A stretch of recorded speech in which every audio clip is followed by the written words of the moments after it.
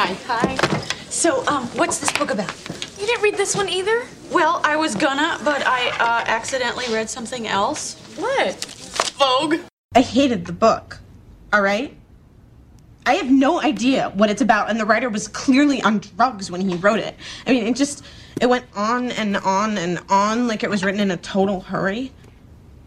If I handed in something like this, there's no way I'd get a good grade on it. I mean, it's boring and it's unorganized, and I only read 30 pages of it anyway.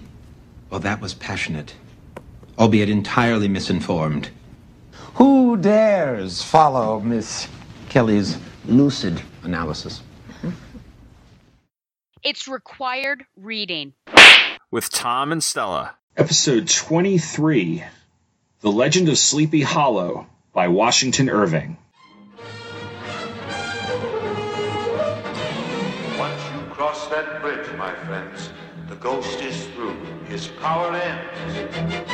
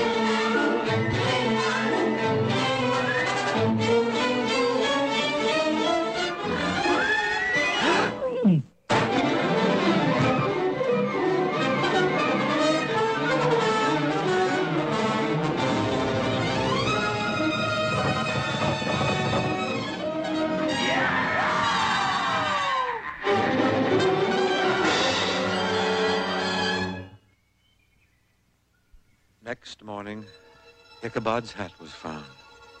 And close beside it, a shattered pumpkin. But there was no trace of the schoolmaster. Odds bodkins, gadzooks. Look at that old spook of spooks.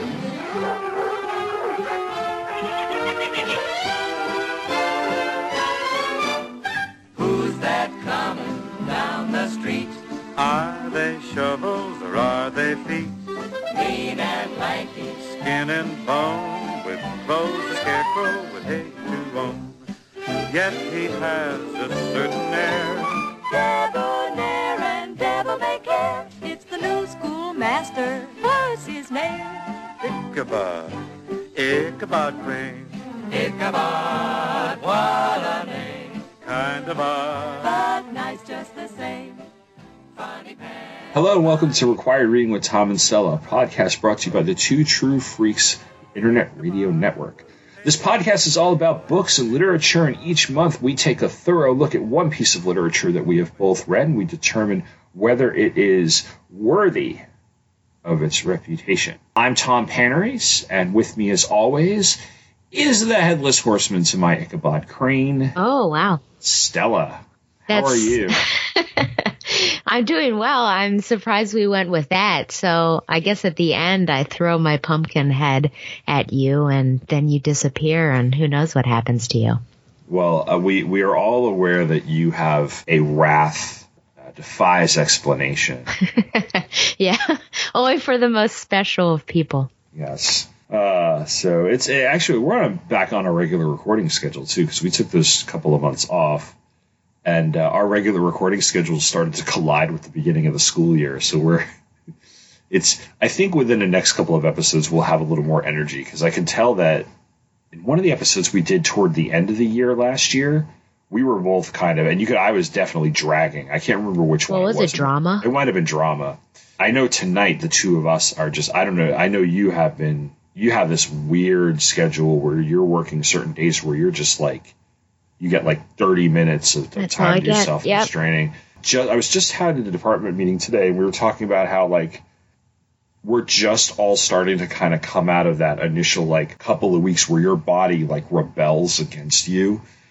You're like, wait, you're not supposed to be working right now. You've been off, and all of a sudden you just start. You're not sick, but you just start feeling just fatigue. And the last couple of days, I felt a little bit better, a little bit less fatigued. But there were some days where I would walk in. I was just like, I almost fell asleep at my desk. Oh my gosh, yeah. On my planning period, not during class. Yeah, that's usually when it happens because there's little activity. Mm-hmm. And in my case, I was grading essays. Oh boy. And not terrible essays, but, yeah, 15 in a row, and you're like... It's true. Yeah, I was thinking today when I knew we were going to do this, or yesterday as well, I thought, wow, I feel like I just talked to Tom about a book. But I think it was also because I waited nearly to the last moment of editing our previous episode. So maybe it seems like it was very recent that we talked together.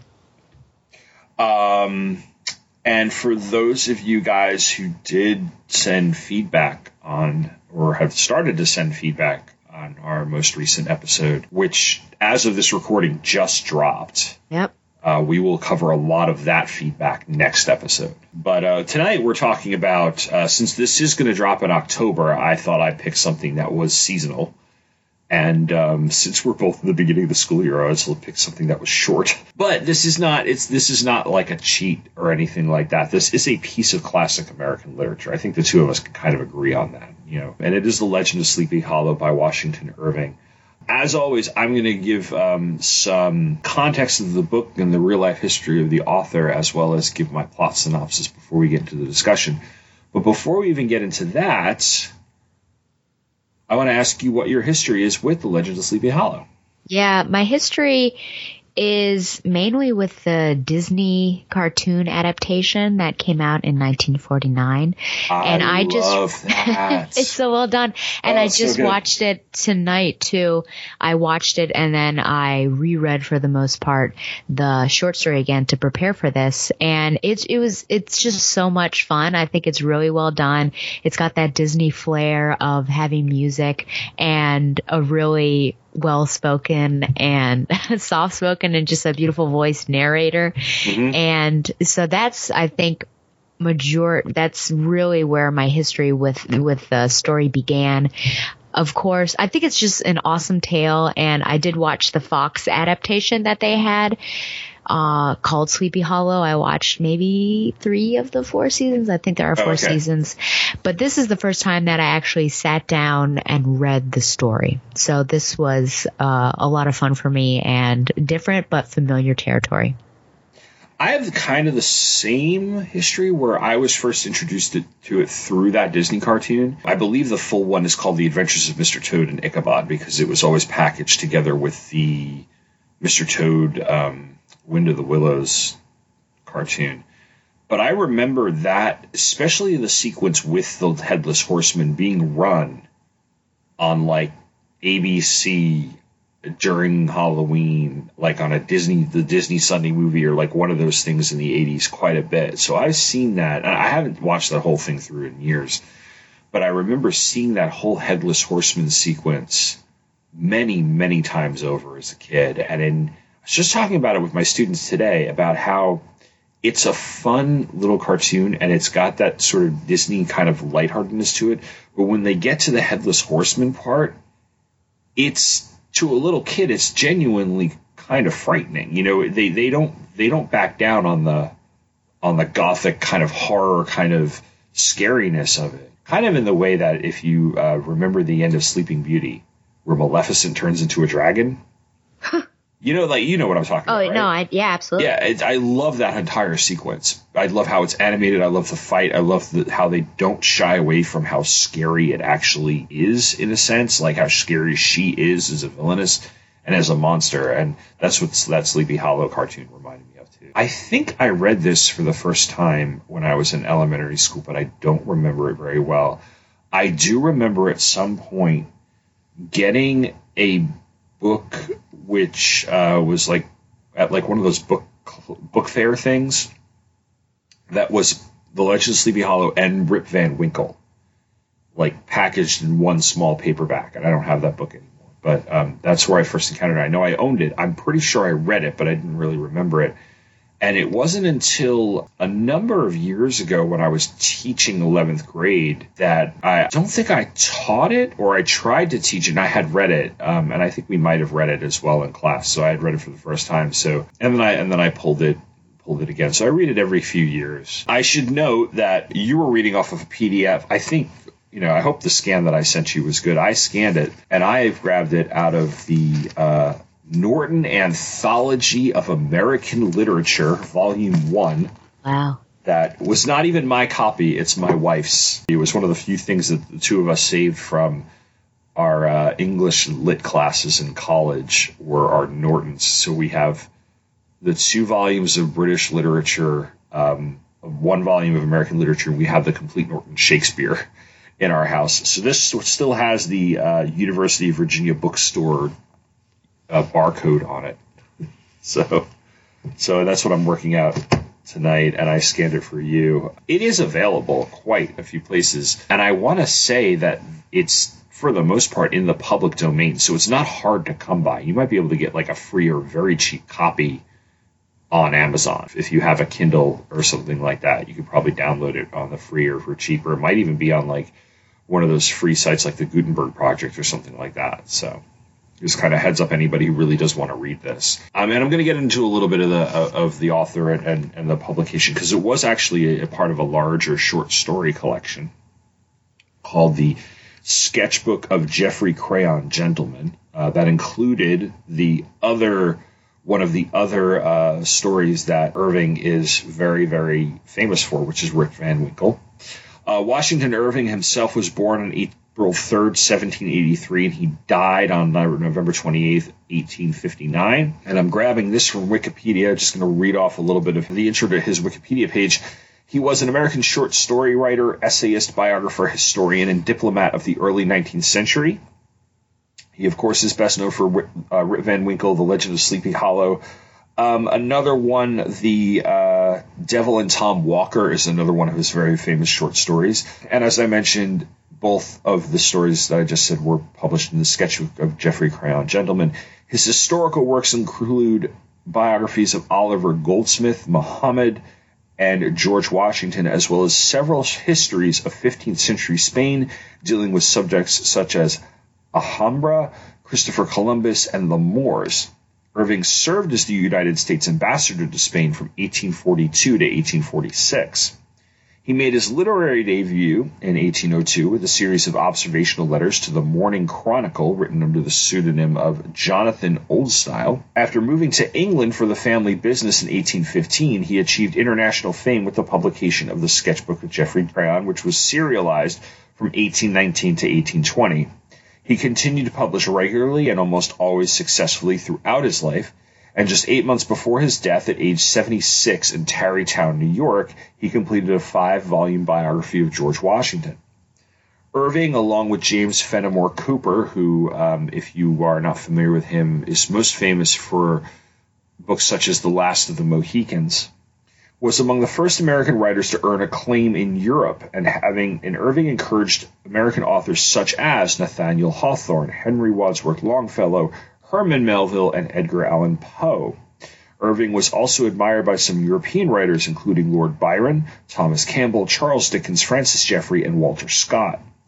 Also, as the United States' first internationally best-selling author, Irving advocated for writing as a legitimate profession and argued for stronger laws to protect American writers from copyright infringement. So, let's get into a little bit of the history of The Legend of Sleepy Hollow itself. As I said, this was published in the Sketchbook of Geoffrey Crayon Gentleman in 1820. Irving wrote most of it during a trip to Europe, and therefore there are a number of European influences on his work from this time. Pertinent to this story is the idea of a headless horseman. This was a device used in Northern European storytelling, and these figures would often appear and frighten or kill those who were scheming or were full of hubris and arrogance. Another source for the characters in the horseman himself could also be some of the people in and around the Tarrytown area in New York, which is where Irving resided through the latter part of his life. Ichabod Crane and Katrina Van Tassel were actual people, although he may have taken liberties with each person's personality. In fact, the character of Ichabod is said to be based on a local school teacher named Jesse Merwin. The Headless Horseman has its origins in a legend and some history of the area during the Revolutionary War.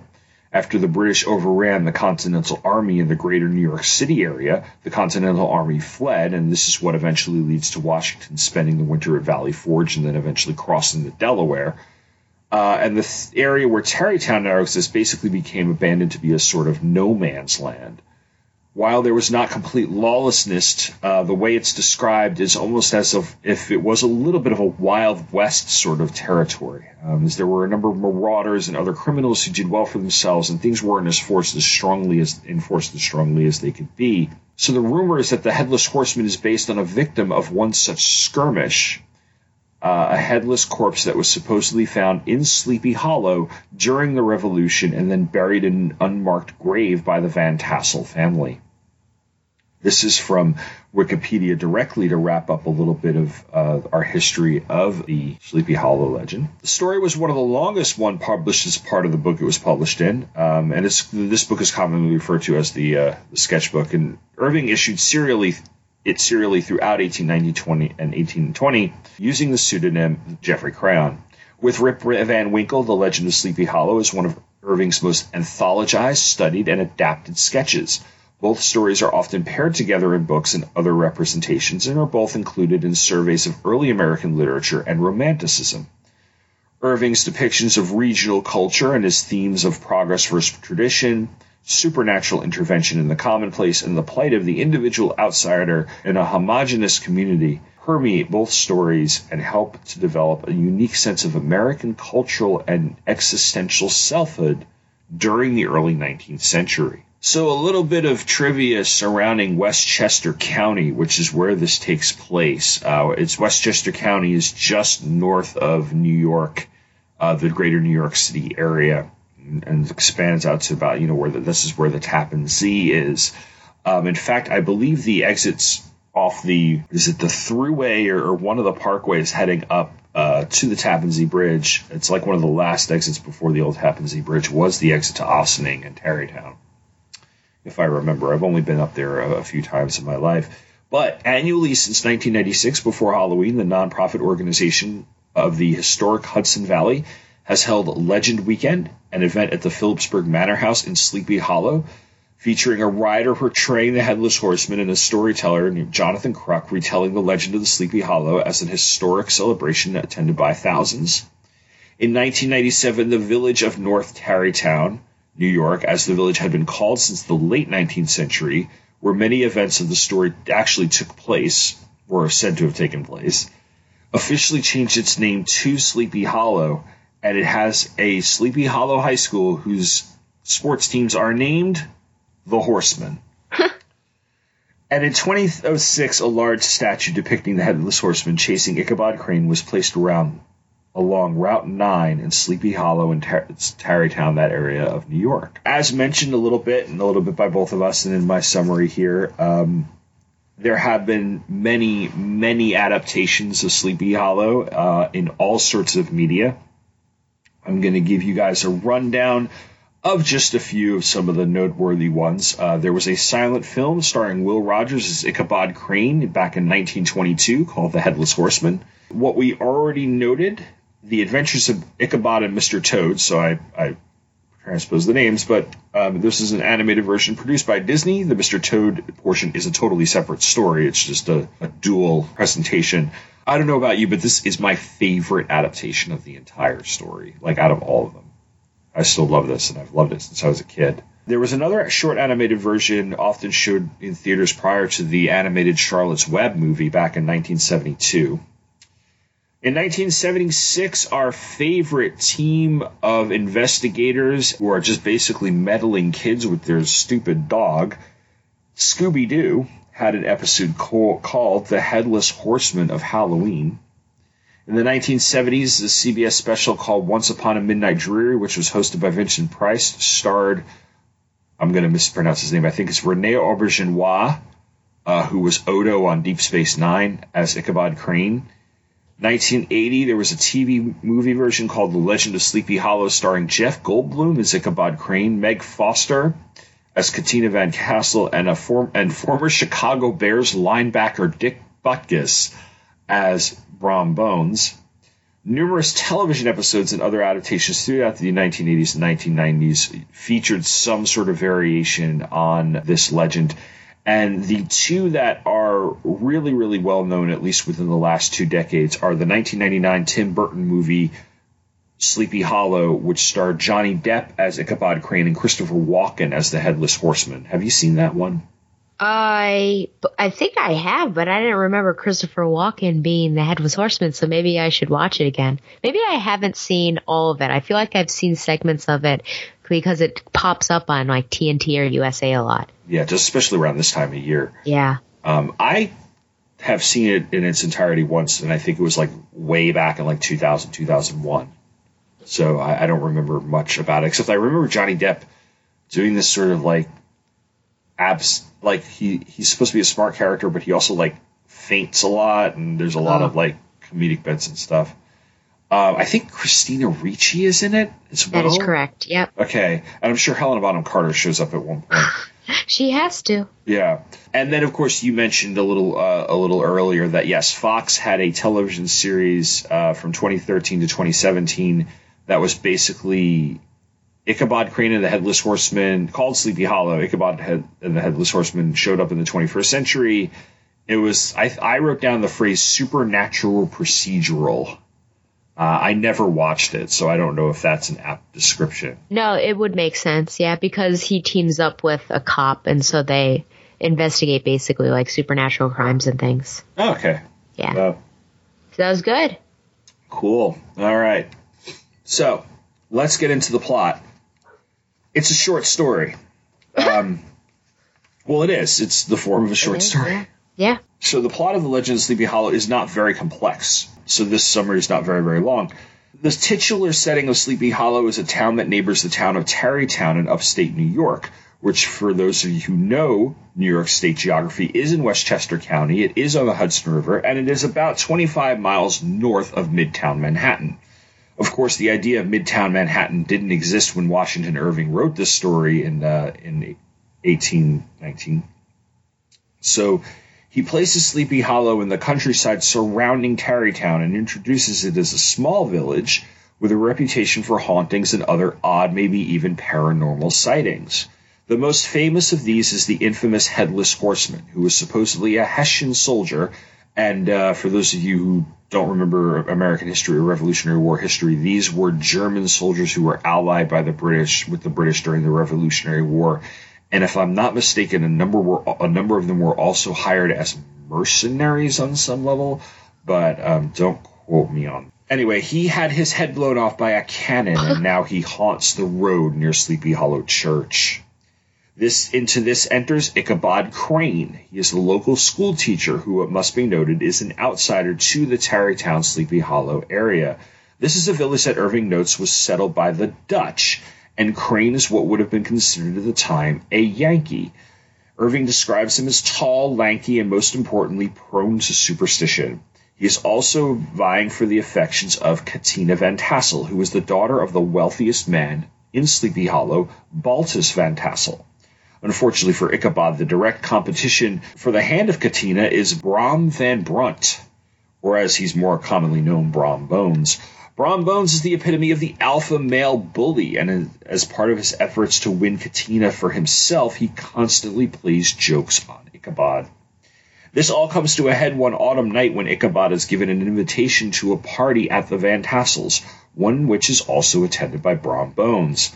Ichabod has a great time at the party, dancing, eating, drinking, and listening to scary ghost stories told around the parlor by a number of guests, including Mr. Bones himself. As the party nears its conclusion, Ichabod makes his move and declares his intentions to romance and marry Katina, and he is more or less shot down. Dejected, Ichabod mounts his mighty steed, Gunpowder, and heads down through the road through Sleepy Hollow.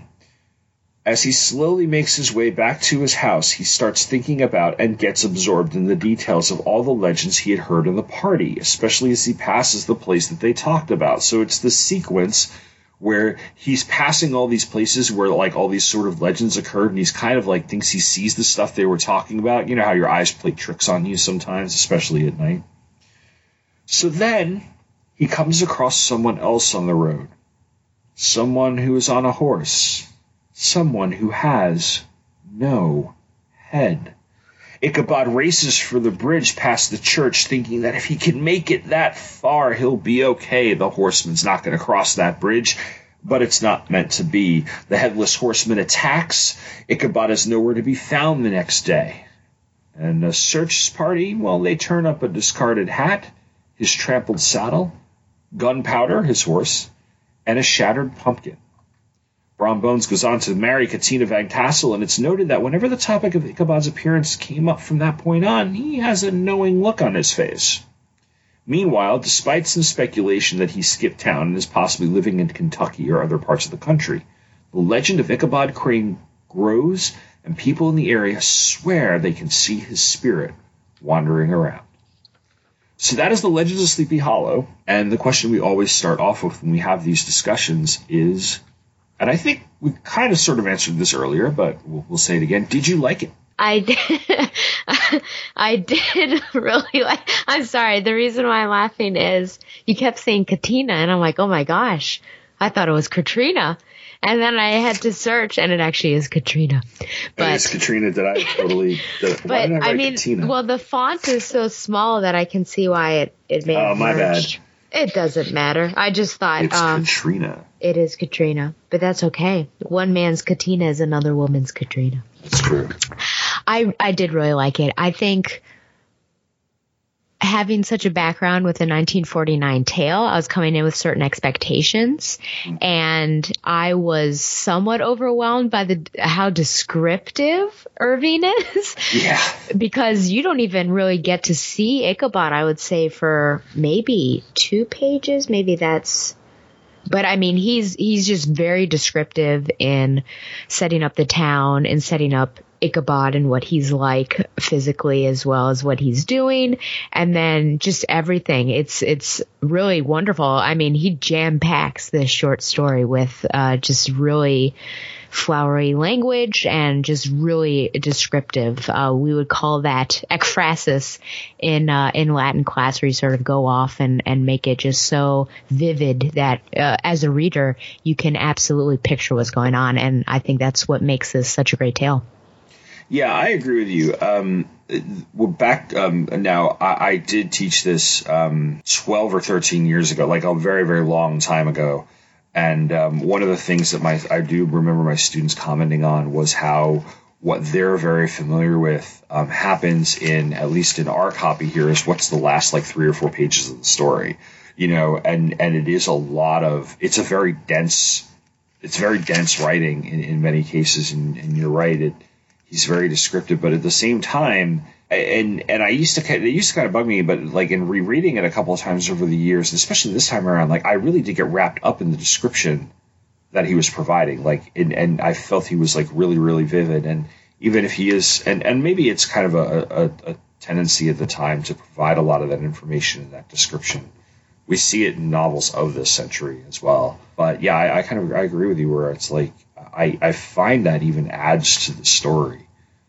There's a lot of setting the scene that I think by the time we get to the big payoff at the end with the encounter with the horsemen, we're like really into this world. You know, we're part of this world. So, and I really, really do like this. I totally understand why this is one of the like most famous works of early American literature, or at least early American literature as far as its time in the United States is concerned. You know, as the United States is concerned.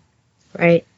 So let's talk about that detail. And as always, listeners, we have a list of questions, and I don't think that you and I ever follow them in the order in which we write them. We kind of jump into the one that works the best as far as segue, and the second one was that Irving also describes a number of scenes in vivid, painstaking details. So how does this hurt and help the narrative? I mean, if you want to expand on that. How does it hurt and help? Yeah. I think it helps it because, like I said, I think it's just so vivid that it's brought to your mind what it's like. I think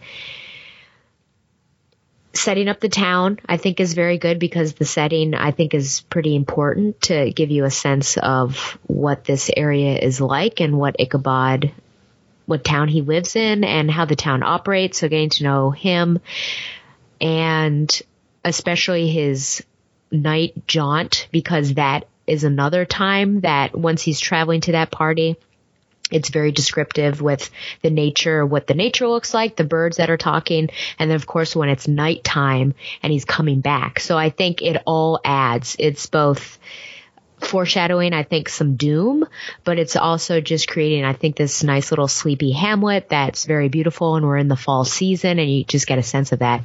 I think, and also the food, because I think the food is such a crucial factor for whatever reason, but Ichabod just loves the food. So it goes, I mean, there are several passages that talk about the food, and seems to be one of the reasons why he wants to marry Katrina. I think it harms it if only because you have to slow down in order to better appreciate those passages. And like I said, it takes a little bit to get even to Ichabod, and you get to know him through everything. But then it seems like it just closes off. It ends so quickly because you have all these descriptions. You've got the dinner party. He's coming back. And then just in this short spurt, you've got that crazy chase. And then he gets hit with the pumpkin, and who knows what happens. And it's it. It's so quick. So it feels like Irving spent a lot of time building everything up and all these descriptions, and then like the big climax is so short that perhaps it's just too quick. So I think that's where maybe it harms it a little bit. Yeah, I can see that. Do you think, though, he also does a good job at lulling you into complacency or lulling you into comfort a little bit?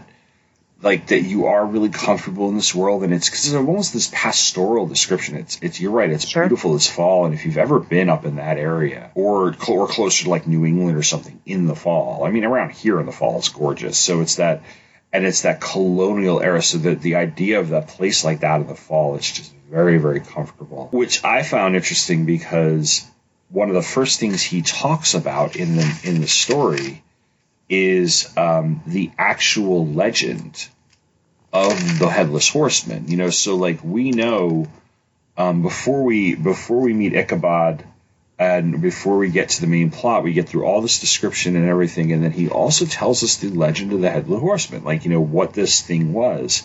But it's not that we don't completely forget about it, because those of us who are familiar with the story enough going into it know of the Headless Horseman. It's like reading Oedipus. If you've never read Oedipus before, but you know of Oedipus, what Oedipus did. You go into this, if you've never read it before, you are familiar with the concept of the Headless Horseman. So, and it's almost like he sets you up to know that, but then he just lulls you back into this story about this quirky school teacher of which both of us can relate, and because we're both quirky school teachers, and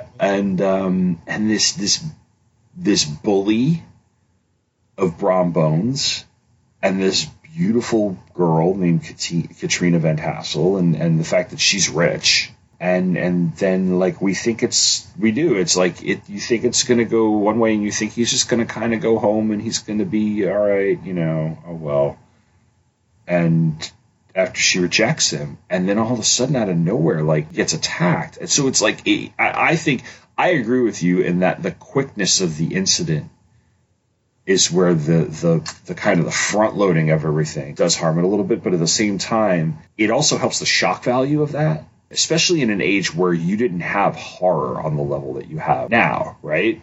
I mean, this predates Poe. I think it predates Mary Shelley as well. Yeah.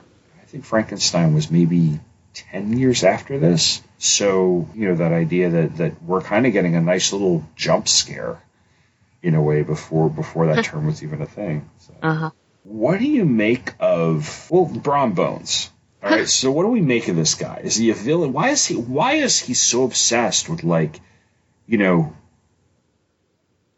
beating Ichabod at this? Or why does he get, like, he bullies the guy? Well, what is his deal? Is he a villain? Is he, what did you make of him? Yeah, this might seem offensive to some, but the best way that I could describe him, and I guess the best comparison for me, is just like he's a frat bro. because he has his little friends in the Sleepy Hollow Boys, and he likes to play tricks on people, and it seems like he gets into some rows, and he seems to have a reputation for that, because even if something happens, the general agreement of the populace of Sleepy Hollow is that, oh, it must have been Brom Bones up to it again. I think, he's got his eyes set on Katrina, and so I think because he finds himself a rival, because when you read through, you notice that if Brom is around Katrina, none of the other potential suitors even attempt to go near her. They just walk away. But then when Ichabod came around, it seemed like Brom wasn't showing up as much, and she would spend more time with him. So I think a lot of it is involving that. In a way, I feel like he might be trying to defend his manhood. I feel like this image of Ichabod is like this nerdy or geeky guy, and I think he has intelligence and culture that Brom doesn't have, but Brom is threatened by that. So I think the reason why he goes after him is because of Katrina, but I think he's also, his manhood might be threatened as well. And so he doesn't want he's the big man on campus in Sleepy Hollow. And I think he does it. He's very much, Flash Thompson. Yes. There's our comic book reference. And he doesn't want Peter Parker to get the girl. Yeah, well, there's this sort of, we've heard the phrase toxic masculinity in the media a lot over the last few years, and it is a thing, and Brom Bones is kind of the embodiment of this sort of, you're right, this frat bro attitude of, and I would say if we were to really dig deep into the psychology of his character, there's an insecurity there as well. And he masks that with this posturing that he does and picking on the little guy. And you're right about how he's threatened by Ichabod Crane. I did call into question that they're treating her like a prize to be won, like both of them. It's like, what do you think about Ichabod's motivation is to try to win, quote unquote, Katrina, and should we want him to win her? I mean, is that something are we rooting for him to get that, or do we always know that he's never gonna be Katrina's husband? It's just not gonna happen. I feel like we root for the little guy. I think it would be nice for him to get the girl in the end, especially because you don't necessarily want Brom Bones to get her in the end. Yeah. But I also think that love is not entering in on any of the sides. I don't even know that Katrina likes any of them. I feel like partially in my second read through, I feel like she may have been playing both sides against the middle. And, she uses one to make the other jealous, because maybe that's just something that she lives off of is, the attention, kind of like a Scarlett O'Hara-esque character, just going for that attention. The reason why I don't know that Ichabod necessarily loves her, I think he's infatuated with her because he does talk about her beauty and everything. But then really what he focuses on when you go into when he's on their land and Irving is describing all that is the land. Is the land are the not the materials, the physical objects that they have and the food. And those are the things he focuses on, and I think that's what he dreams about in marrying her. And for that reason, I don't really want him to be with her either. But it's not like I want Brom to be with her, because I don't know what his reasons or motives are either. So I kind of want poor Katrina to find someone who actually loves her for her, which could be one of, the unnamed masses. But yeah so I think we root for the little guy, but I think in this sense, his motives are not as pure as we would want them to be. But at the same time, I never felt that Ichabod Crane gets what's coming to him at the end of the story. I felt that if Brom Bones were in the position that Ichabod is at the end of the story, where he is attacked by the Headless Horseman, we would be rooting for the Horseman, because Brom Bones is a jerk. But Ichabod Crane, it's sad the way his story ends, because you are feeling a little bit bad for him that he does get rejected. I don't say you're rooting for him, but you're rooting for him on the level that you want him to come out on the end. You're right. You want him to do better than Brom Bones at something. But then when you kind of look at the fact that the prize, so to speak, is this girl, and you're right, she is playing both sides against the middle, and Ichabod is a little too focused on the fact that he would be, instead of marrying Katrina, it's more like he's excited about the prospect of marrying into the Van Tassel family and having access to all the things he sees there. And you're right. They do. Let's see. You got like suckling pigs and, all of this food. And Irving makes you hungry by focusing on the food at the banquet and things like that. So, which is, God, like how many times have we seen lavish descriptions of the riches of something in an American novel? Yeah. Fast forward to, I'm sure, I've never read Gone with the Wind. I'm sure Margaret Mitchell has her fair share of descriptions of plantation where it takes place. Fitzgerald spends his time in The Great Gatsby. So we get the sense of this world, and Crane is such an outsider to it. And he is really an outsider. New York, in general, the first Europeans to come to New York and build settlements were the Dutch. The famous story that you're told was that the Dutch tricked the indigenous people, the Native Americans, into selling them Manhattan for like $27 or something. The truth of that story is not true. But it wasn't until then the English eventually basically forced the Dutch out of what was then New Amsterdam. And they took over New York, and then it became what it eventually became, at least at this point. But even the area where I grew up, on the South Shore of Long Island, has a number of Dutch names that you run across. So I went to school with Van Dynes and Van Wyans and Van Essendelts and Van Dykes, and just a lot of Dutch names in the Sayville, West Sayville area. In addition to those, because those of us who grew up in New York, who the Irish Italians and the people people who were Jewish or Polish descent and things like that, those are people who came over in the late 19th, early 20th century. But the English, and especially the Dutch names in the town, were the ones who go back a couple of hundred years. So he is the outsider. He's the Yankee, as I mentioned. Is he saying something about the Dutch? Is he making a social commentary about the rich and the poor? Is he just having fun with it? What's his whole point about making sure that that everybody knew that, this really wealthy Dutch family was Dutch, and that Ichabod Crane was the outsider? Is there a commentary on Irving's part there? Well, I think, in your background, you did talk about how Irving likes to comment or make commentary on outsiders. Mm-hmm. And since he's really coming from Connecticut, isn't it? Yeah. Doesn't Ichabod come from Connecticut? That I can absolutely believe so. Yeah. He would delight them equally as anecdotes of witchcraft and the direful omens and portentous sights and sounds of the air which were terrible in the earlier times of Connecticut, and would frighten them woefully. Yeah, so he had traveled around, but yes, Connecticut was one of the places where he would have come from.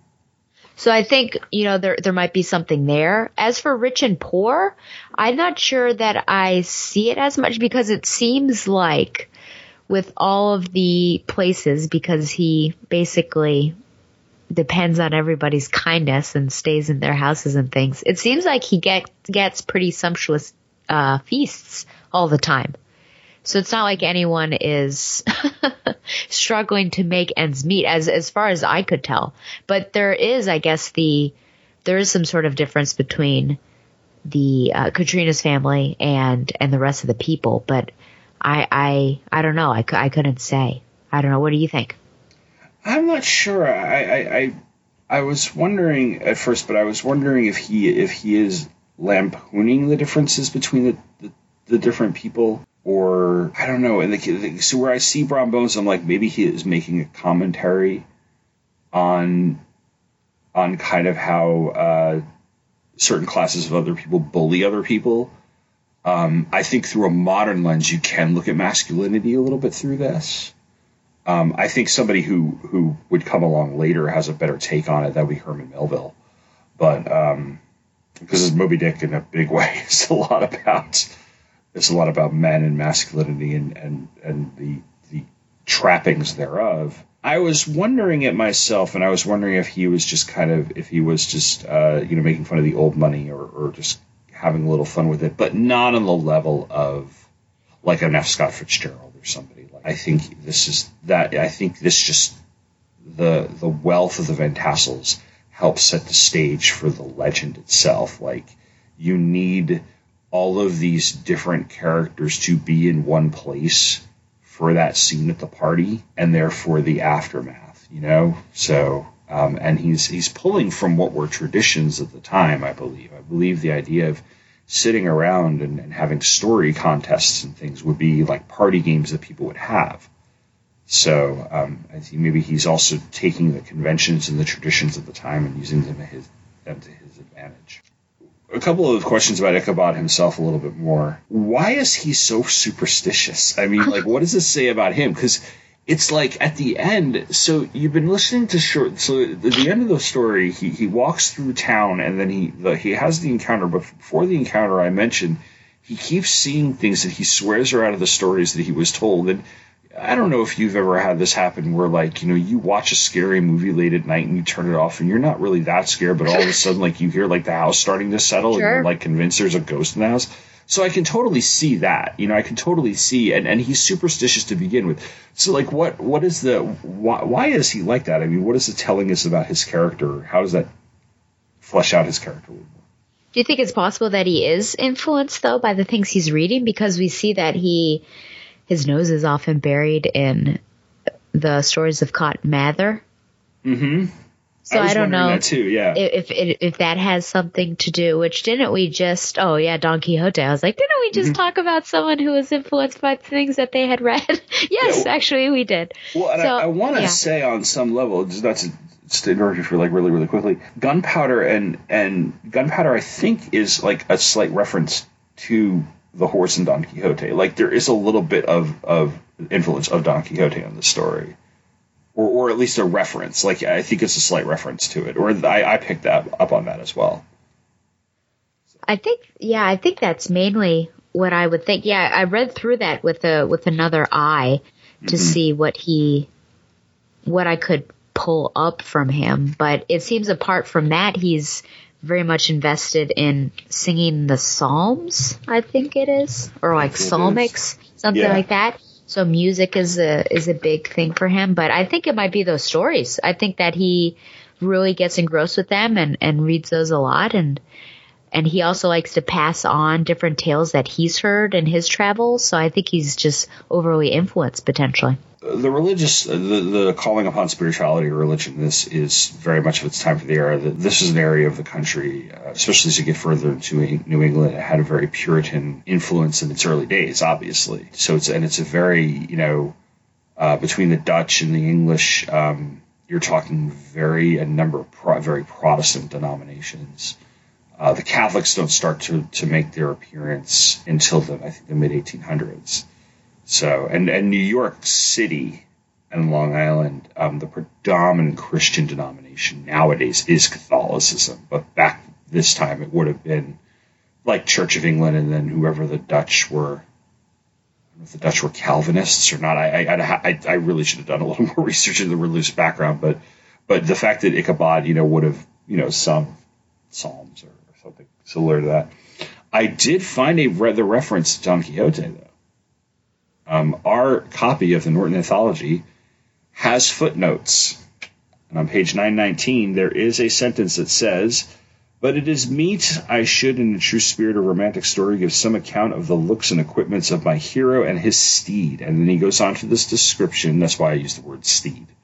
But then again, whenever I hear the word mighty steed, I think of Donkey in Shrek. Mighty steed.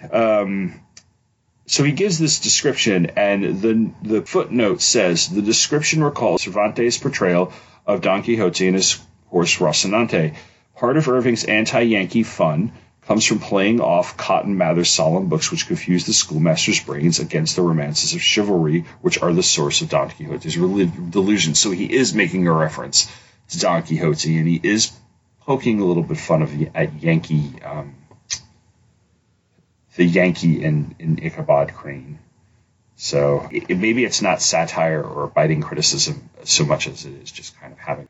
What would have, getting back to Katrina, I think these were a couple of your questions. What would have made her attracted to both of them? Aside from the fact that she likes getting the attention. Yeah. Is there something attractive about both of them? And if this had been a romance, because like they're fighting with one another over her hand in marriage, but it's not a romantic comedy, of a nowadays type of thing, or it's not even a Shakespeare romantic portrayal where it's like, Midsummer Night's Dream and they're all fighting over each other and this and that and whatever. So what if this were romantic? Like, how would that play out? And if she actually was attracted to them, what would she see in either of them? I'm sure if it were a romance, it would be similar to Pretty in Pink. Mm-hmm. Isn't that the one, Ducky? Yes. Ducky. Okay. Because you have the attractive guy and then the nerdy guy. That's a really good comparison, actually. Yes. Yeah. So, and you have the one that you want her to go for potentially. Mm-hmm. I think, if it were a romance, I would like it to be them trying to get her hand for her and not whatever other reason that they have. Mm-hmm. I still don't know what Brahms' reasons are. I think that he is probably really attracted to her. I don't know if love enters into it. And then, of course, it becomes a competition. For Katrina, I think that she's attracted to Ichabod's way with people because it seems like in general he is a people person, and I think he just gets along with the town, or so it seems. And he's intelligent and it seems very cultured, and perhaps being someone from another town is also very attractive because sometimes outsiders are attractive to people who have lived in the same place because they give you a sense of adventure or a sense of learning something or experiencing something that you've not experienced before in your life. So I think there's that. Yeah. And I think Brahm, the way he sounds, he's probably I think there might be maybe physical attraction between those two. Yeah. But we don't get much. He's Gaston. Yes. Doesn't he remind you of Gaston? Oh, absolutely. Yeah. He's got muscles on his muscles or whatever. Yeah. I think, every other action that we see him is just like this guy playing around. So you don't really get a sense of him being too deep emotionally or intellectually. So I can only assume that she's attracted to him physically. Yeah. But you were talking about Ichabod's intelligence, and he definitely does not hide the fact that he's intelligent. In fact, there is a bit of ego to him. He seems full of himself sometimes, especially when it comes to intelligence. How does that affect his relationships in town? And does it foreshadow his downfall at all? Yeah, I think there might be some hubris there, some pride. Mm-hmm. I think he shows off. He shows off with his intelligence, and I think how he acts with other people and really liking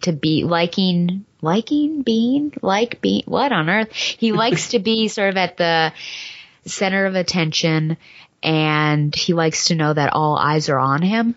And I don't know if maybe the townspeople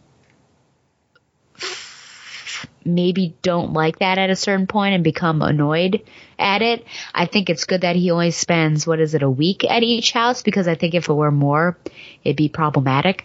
But I think they might. I don't know. He seems helpful. He holds babies and things like that, but I think after a while, he'd probably be eating them out of house and home. Mm-hmm. I think it is one of those, pride before a fall, right? Yeah. Or whatever. Yeah, that's right. That pride phrase cometh is. Before the fall, right? Because I think we do start to see him get built up because he's really sort of walking around with a big head. So I think it's just this hero that's there, and he's showing this pride, and so something is bound to happen to knock him down a peg, and it certainly does. Yeah. Well, what's interesting is it's in the background and looking at the origins of the Headless Horseman and it being used in Northern European storytelling. They very often go after people who are scheming or full of hubris and arrogance, which is, if you're familiar with that trope prior to, if people were familiar with this prior to reading the story, then they would expect one of those two characters to encounter the Headless Horseman, because Brom Bones is no humble person at all either. So it's almost like you're setting them both up, but they're both arrogant in their own sort of way, you know?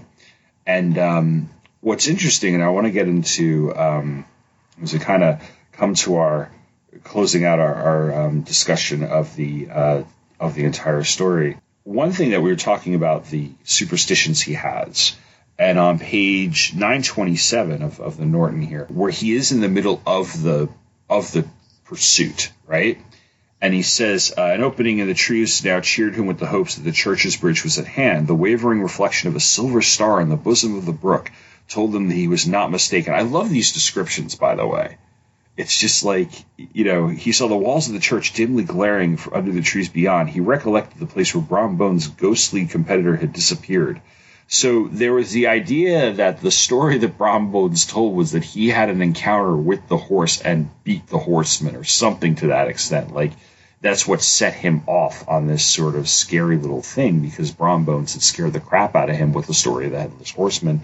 And he says, if I can but reach that bridge, thought Ichabod, I am safe. And the footnote says, superstitions held that spirits could not cross water.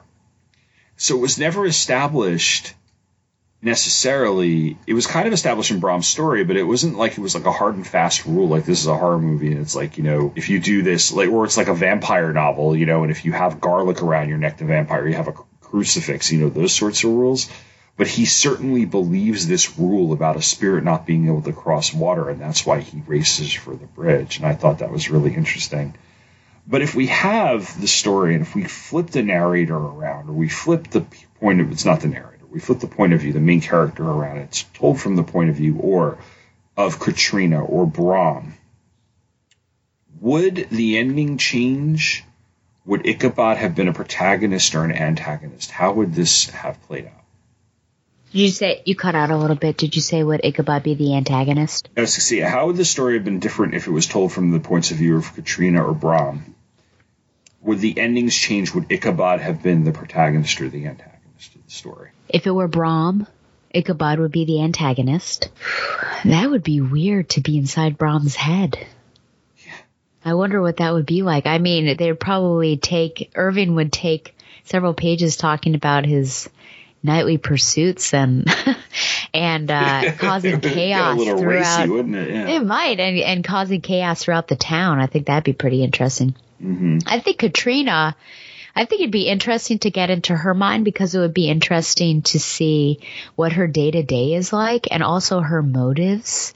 And I almost wonder if you would think poorly of her and because once you are in her mind, because you would get a sense of why she's, you know, I mean, being coquettish, I think is the term, and just having all these suitors around. I think you probably would get a real sense of Scarlett O'Hara. I can sort of just envision her like that.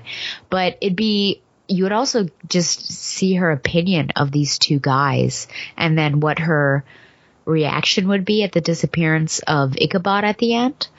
And if it's true that if Brom happens to be the Headless Horseman and he's the one who did this, it would be interesting to see how he formulated all of that, because it would, well, I guess the tale has already permeated that society previously, but he's the one, right, who brings up the story at the dinner party. Brom does, yeah. Yeah, so a lot of it was planned. It wasn't, you know, just he happened to think of something right away. I think he was probably planning some of that, so it'd be interesting to get into his space. I don't know that the ending would change, but I think our perspectives of the characters would change. Yeah. And who knows? I think the trickiest one would be if it was Brom as narrator, would Irving be able to balance it enough that you do think of Ichabod as like a really egotistical guy and you're happy for his downfall, or would you just think that Brom is a smarmy guy and not like him at all? That would be the tough one, but I think Katrina would be the most interesting. Yeah. We would have gotten a little bit more of the story that Brom tells, and I'm looking at it, it's on 924, where he says that he was heading home from what was then known as Sing Sing. which is the prison up in Ossining, but it's the Ossining is the actual city now. And he said he had been overtaken by this midnight trooper that he had offered to race him for a bowl of punch, and would have wanted to for Daredevil. Daredevil is the name of his horse, which is such a, like, that's what you would name your horse if you were a guy like Brom Bones, right? Beat the goblin horse all hallow, but just as they came to the church bridge, the Hessian bolted and vanished in a flash of fire. So you do see him laying the groundwork for Ichabod at least being scared out of his mind toward the end. But here's my question. I think this is the question that we kind of are left hanging with at the end of the story. What really happened at the bridge? Is that actually the spirit of the Headless Horseman, or is it Brom Bones?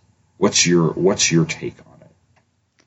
I want it to be the Headless Horseman, but I think while this story is steeped in mythology and those sort of superstitious tales, that I think it is all based in fact. So I think it is most likely an actual human character, and I think that it might in fact have been Brom Bones.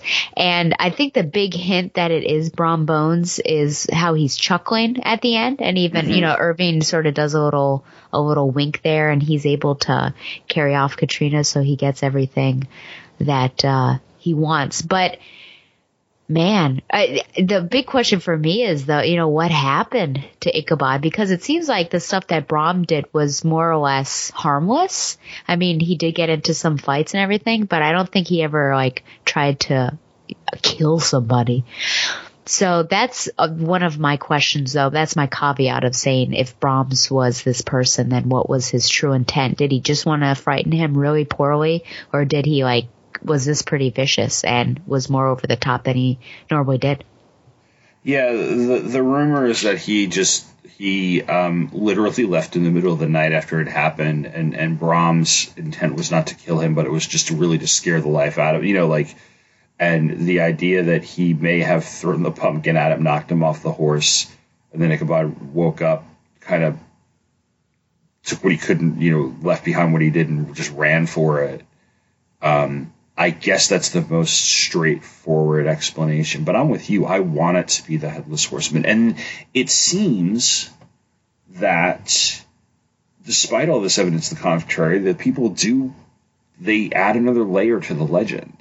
Yeah. They say at the end, the old country wives. So the old wives' tale, you've known that expression, right? The old wives' tale. Yep. The old country wives, however, who are the best judges of these matters, maintain to this day that Ichabod was spirited away by supernatural means, and he becomes another story. That they say that the schoolhouse is reported to be haunted by the ghost of the unfortunate pedagogue, and the plowboy loitering homeward of a still summer evening has often fancied his voice at a distance, chanting a melancholy psalm tune among the tranquil solitudes of Sleepy Hollow. So I like how, despite the fact that he does kind of peel the curtain back enough, he adds that little layer to it, the legend lives on anyway. And that's one of the things I love about the ending of the story. Now, we have an epilogue because this has this weird framing device of this person named Mr. Knickerbocker, and supposedly this story was found in his papers. What do you think he's doing there with that as a storyteller? The idea that this reminds me of Don Quixote. It does. It reminds me of Don Quixote. Yeah. And the whole Cervantes really writing as that other guy, whose name I've now forgot. So it just, I don't know his name either. It's almost, found stories. I don't know if that's a found stories genre, but it just seems like, the author picking this up and, wasn't this interesting? Or, I heard this from this other tale from this other bloke and it really came from me, but to add another layer to it. And it also makes you think could this be real? It almost adds a hint of realism to it. Yeah, it gives you a kind of urban legend feel no, this really happened here. And yeah, that's one of the reasons I like it so much. I like the idea that what Irving is doing is almost creating an American mythology. Or at least that sort of mythology, not of the gods and heroes sort of thing, but of that we have our own little legends, we have our own little stories like this. And I think it's a really important fabric of both our literature and our culture, that we have things like this to call our own that are not necessarily always borrowed from, you know, the European cultures or other cultures that that settled here and things like that, because you know, it's very much of its time too. But the story and the Headless Horseman, this is not an obscure piece of American literature that you only will study if you study post-colonial lit or something, post-American colonial lit or American Revolutionary War era lit. It's enduring. Like, why is this such a famous story even to this day? People know the Headless Horseman, and to a certain extent they know Ichabod Crane and the Legend of Sleepy Hollow. Why has this endured for 200 years? That's the question. I think it's the Headless Horseman. I think that he's just such an interesting figure of American mythology, and even without knowing much of anything, this headless guy on a horse that has a flaming, like a hobgoblin, that has a flaming pump that throws at people, I think is just really interesting. And I think Ichabod is, you know, his name, Ichabod Crane, but really you focus on the fact that, you know, it's about this headless horseman, and you know a little bit about Ichabod and that he had a sad demise with the horseman. And I think he's just an eerie and great character, and just what an image, no matter the drawing, just to have this huge, I think pretty hulking guy that's dressed in black, no head. He's on a steed that might blow fire or smoke out of its nose, and that holds this flaming pumpkin, you know, like Hobgoblin. Mm-hmm. And I think when you go to this story, you might know Ichabod Crane and you might know his name. You might think that or know that he goes up against the Headless Horseman, but I think he's really the one that it centers around. And I think with American culture, I'll just say American because I can't really speak for the rest of the world. Yeah. And I think we like spooky aspects of things. I mean, people know who Michael Myers is. They know who Jason is, even if they haven't ever seen those films. Yeah. And I think that this is a nice twist of a folktale or mythology that adds to our like American origin story, because this was like with the colonies and you know, post-American Revolution. Yeah. And you know, so it's a different take, it's a darker take than like Paul Bunyan or John Henry Irons. Mm-hmm. So I think I just think it's so fun. It's spooky. It's got that superstition, but it's also grounded in reality and history. And so that's why I think it's just attached itself to our culture. Yeah, and I agree with you. And I see this, and you started mentioning Michael Myers and Jason, and I was thinking around the same thing of how we always have that figure who is the centerpiece of these horror movies, who has this mysterious origin in many cases, like in the case of Jason and Michael Myers, doesn't say anything. But then I also extend beyond Irving to, like, bless you, to Poe. Bless you again. Thank you, sir. To Poe, right? And even his stories, which have a grounding in reality. And the spookiness of, say, like The Raven, right? And the sadness of The Raven, or The Telltale Heart, or The Cask of Amontillado, and The Pit, the Pendulum, and these stories that are like, you know, the beginnings of our modern day horror and things, that I think they extend from Irving here too. And you're right. We love a good scary story in our culture, and not that other cultures don't. You know, two of the greatest horror novels of science fiction horror novels of all time are Frankenstein and Dracula, and both of those were English writers. But at the same time, there is something. I've always loved the fact that there is something uniquely American about this story, and it really does. Just even from such an early day of our nation's history, as a nation, kind of pulls in that spookiness, especially when you consider how a lot of this country was rural farmland, wilderness, and that there was a big, scary unknown out there, and there was this. I don't know. It's just everything you said was right. I'm trying to agree with you and add to it, but I'm just kind of like, yeah, just nodding along. Would you teach this? I would teach it. I try to connect some classic myths or origin stories to folk tales. Mm-hmm. And it's interesting because students now seem to not remember as many folk tales. So when I mention John Henry Irons or Paul Bunyan and his Blue Ox, they don't really know what I'm talking about, which is really sad for me, actually, because, you know, I was growing up with that kind of stuff. So I think it would be interesting to add this. I wonder what sort of myth I could potentially connect it to, but I think it'd be fun to, do some sort of connection like that. I would too. I think that if you're teaching 11th grade English and you're teaching American literature, you should hit upon this story. I think it's one of the foundations of. I've made the argument in the last few years that horror is a underrepresented genre across literature classes, English classes in high school, and Edgar Allan Poe is probably the most closest you'll get to something like horror. And I think Washington Irving is another one where like you've got something that is uniquely American. It's one of the very foundations of American short storytelling because it's one of the first that was ever really popular. And in the same way that we look at kind of American philosophy through works like Walden or Emerson's or the essays and things of Ralph Waldo Emerson, I think you can look at American storytelling through Washington Irving. So that's why I think it's just an essential text. And it's not a long story. It's a long short story. You know, it's not a short story. But it's also not like we're not looking at the Scarlet Letter here, which is it feels like a long slog of another, or Moby Dick, you know, which is just a whale of a book in itself. But oh my God. I know. But Have you seen, you know that meme that's going around where it's the guy with his girlfriend and he's looking at the girl that's coming toward the camera? Oh gosh. You've seen that, right? Yeah, for hundreds of things. So somebody posted one where the guy is Herman Melville.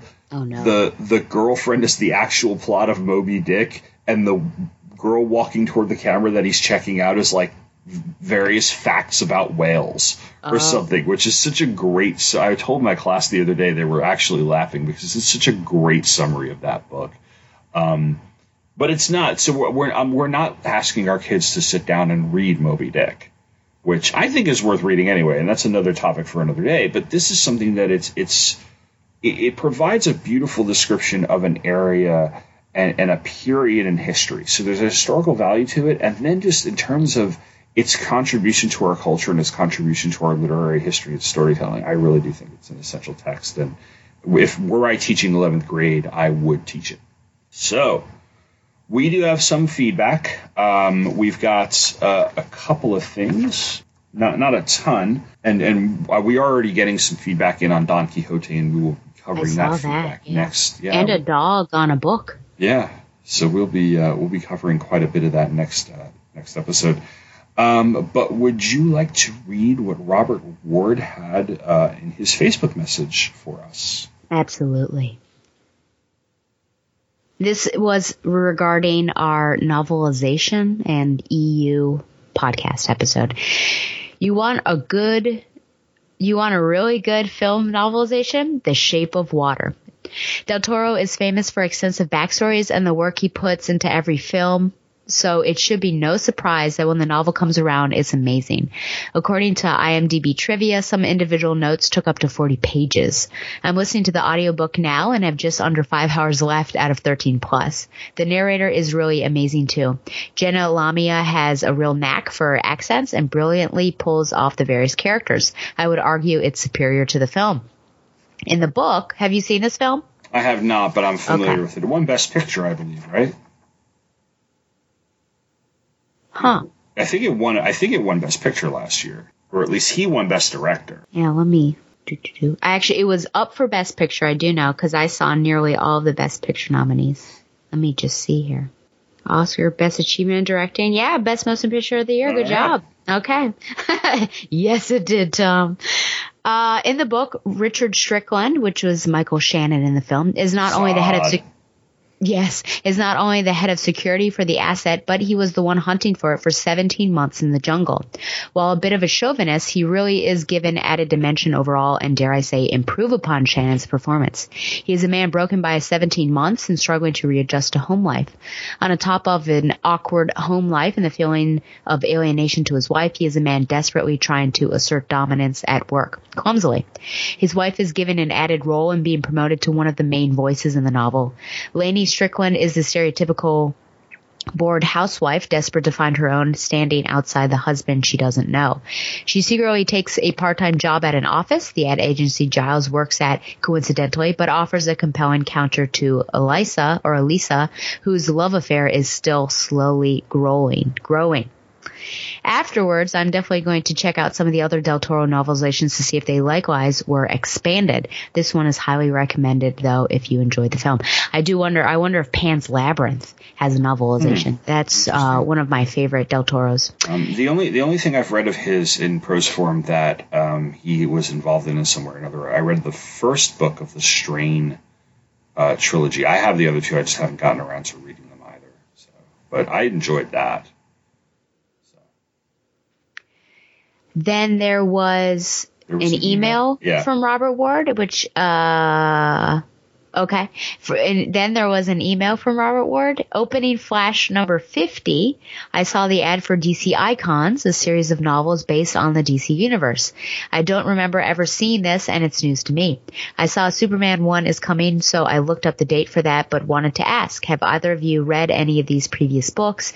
And if so, what did you think of them? Recommended reading. I've seen them in Barnes & Noble, but I have not read them. Brett has I think it's for like a junior novel or a younger reader's one that's based on the Flash TV show that he read. Because I found it at, I don't know where I found it, but I bought it for him and got it for his birthday. But no, I haven't read any of the novels. Have you? I haven't. DC Icons, that's what, no, I haven't. I can see the covers in my head. They kind of remind me of the covers for the Divergent series, like the same sort of very, very similar style in terms of the typeface and the kind of the presentation. I saw Wonder Woman 1. I believe I saw Superman Batwoman. I want to say I saw like a Catwoman 1 or something like that. But I remember seeing a Wonder Woman 1 the last time it was in Barnes & Noble about a month ago or so. He also shared some funny things regarding the awfulness that are raisins. They're actually fine, and they're better. No. People put them into baked goods. They have no reason being in baked goods. No, that's because you need to try some oatmeal raisin cookies. That's like the only passable baked good with raisins in it. And then like they murder bagels with these things. And I'm murder? Like, yes. What do you mean? And like cinnamon raisin bagels, the scent of a cinnamon raisin bagel will infect all the other bagels in the bag. That's not true. The whatchamacallit does though. The what's it called? The everything? Yes. And that's because it has onions on it. But you expect that. Onions have this way of seeping their way into everything, so you take the precautions to do that. Cinnamon raisin bagels, it's just wrong. Oh my gosh. So, anyway. You need to calm down. Yeah. On that note. Uh-huh. I won't be able to get bagels on Saturday because it's going to be raining. Oh, do you normally get them on Saturday? Every couple of weeks I make a Bodo's run. Well. We'll get a dozen. We'll freeze what we don't eat so that we can reheat them. Maybe you should get them tomorrow so you have some sustenance for you when the power goes out. We have a few in the freezer already. So anyway, now I want a bagel and it's 10 o'clock at night. We are going to close out. This is a little bit shorter, but then again, this was a short story, and we didn't have so much feedback as we usually get. But although it's more of a normal length episode because we've had a few episodes that went really long because of just the content, the breadth of like Don Quixote was a long book, so it's going to be a long episode. But before we go and before we do our usual outro, we do have a question, the most important question for every episode. Stella, what is our next book? Yes, I battled with myself for many hours trying to figure out what to do. Went back and forth. And then through a series of connecting thoughts, I came to this book. And it is Atonement by Ian McEwan, which is a 2001 book. Mm-hmm. There you go. That's what it is. This was made into a movie. That is correct. Was Meryl Streep in this movie? No, she's not. Keira Knightley. Keira Knightley. And James McAvoy. And Saoirse Ronan. Okay. What was the name of the very recent one with Rachel McAdams, Rachel Weisz playing the... It was Disobedience. Disobedience. Okay, I was also thinking of that. Okay. Yeah. Atonement. All right, so that you will hear from us on that in about a month or so. Until then, don't forget to check out our Twitter feed at Rec Reading Cast. That's REQ Reading Cast. And maybe we'll actually get more than just show notes on the blog over the course of the school year now. We were doing pretty well there for a while with the reviews of books we were reading. Whoops. And then life got in the way. It sure did. Yeah, so that, of course, is required reading with TomandStella.com. And you can always email us, post your thoughts to Facebook. We try to read as much as we can. And please just... keep listening, and thank you very much for listening to us, and take care. I hope you make it across that bridge. Happy Halloween. Happy Halloween. Good night. Odds bodkins, gadzooks. Look at that old spook. Thanks for listening to Required Reading with Tom and Stella, which is brought to you by Two True Freaks. That's Two True Freaks. If you're interested in learning more about the books we've read or want to comment on the episode, follow us on Facebook at facebook.com/requiredreading with Tom and Stella. If you would like to email us to comment on the episode or continue our discussion, you can reach us at requiredreadingcast@gmail.com. We will read every email we get on future episodes. We're looking for more visibility, so if you liked this episode or the show in general, why not leave us a review on iTunes?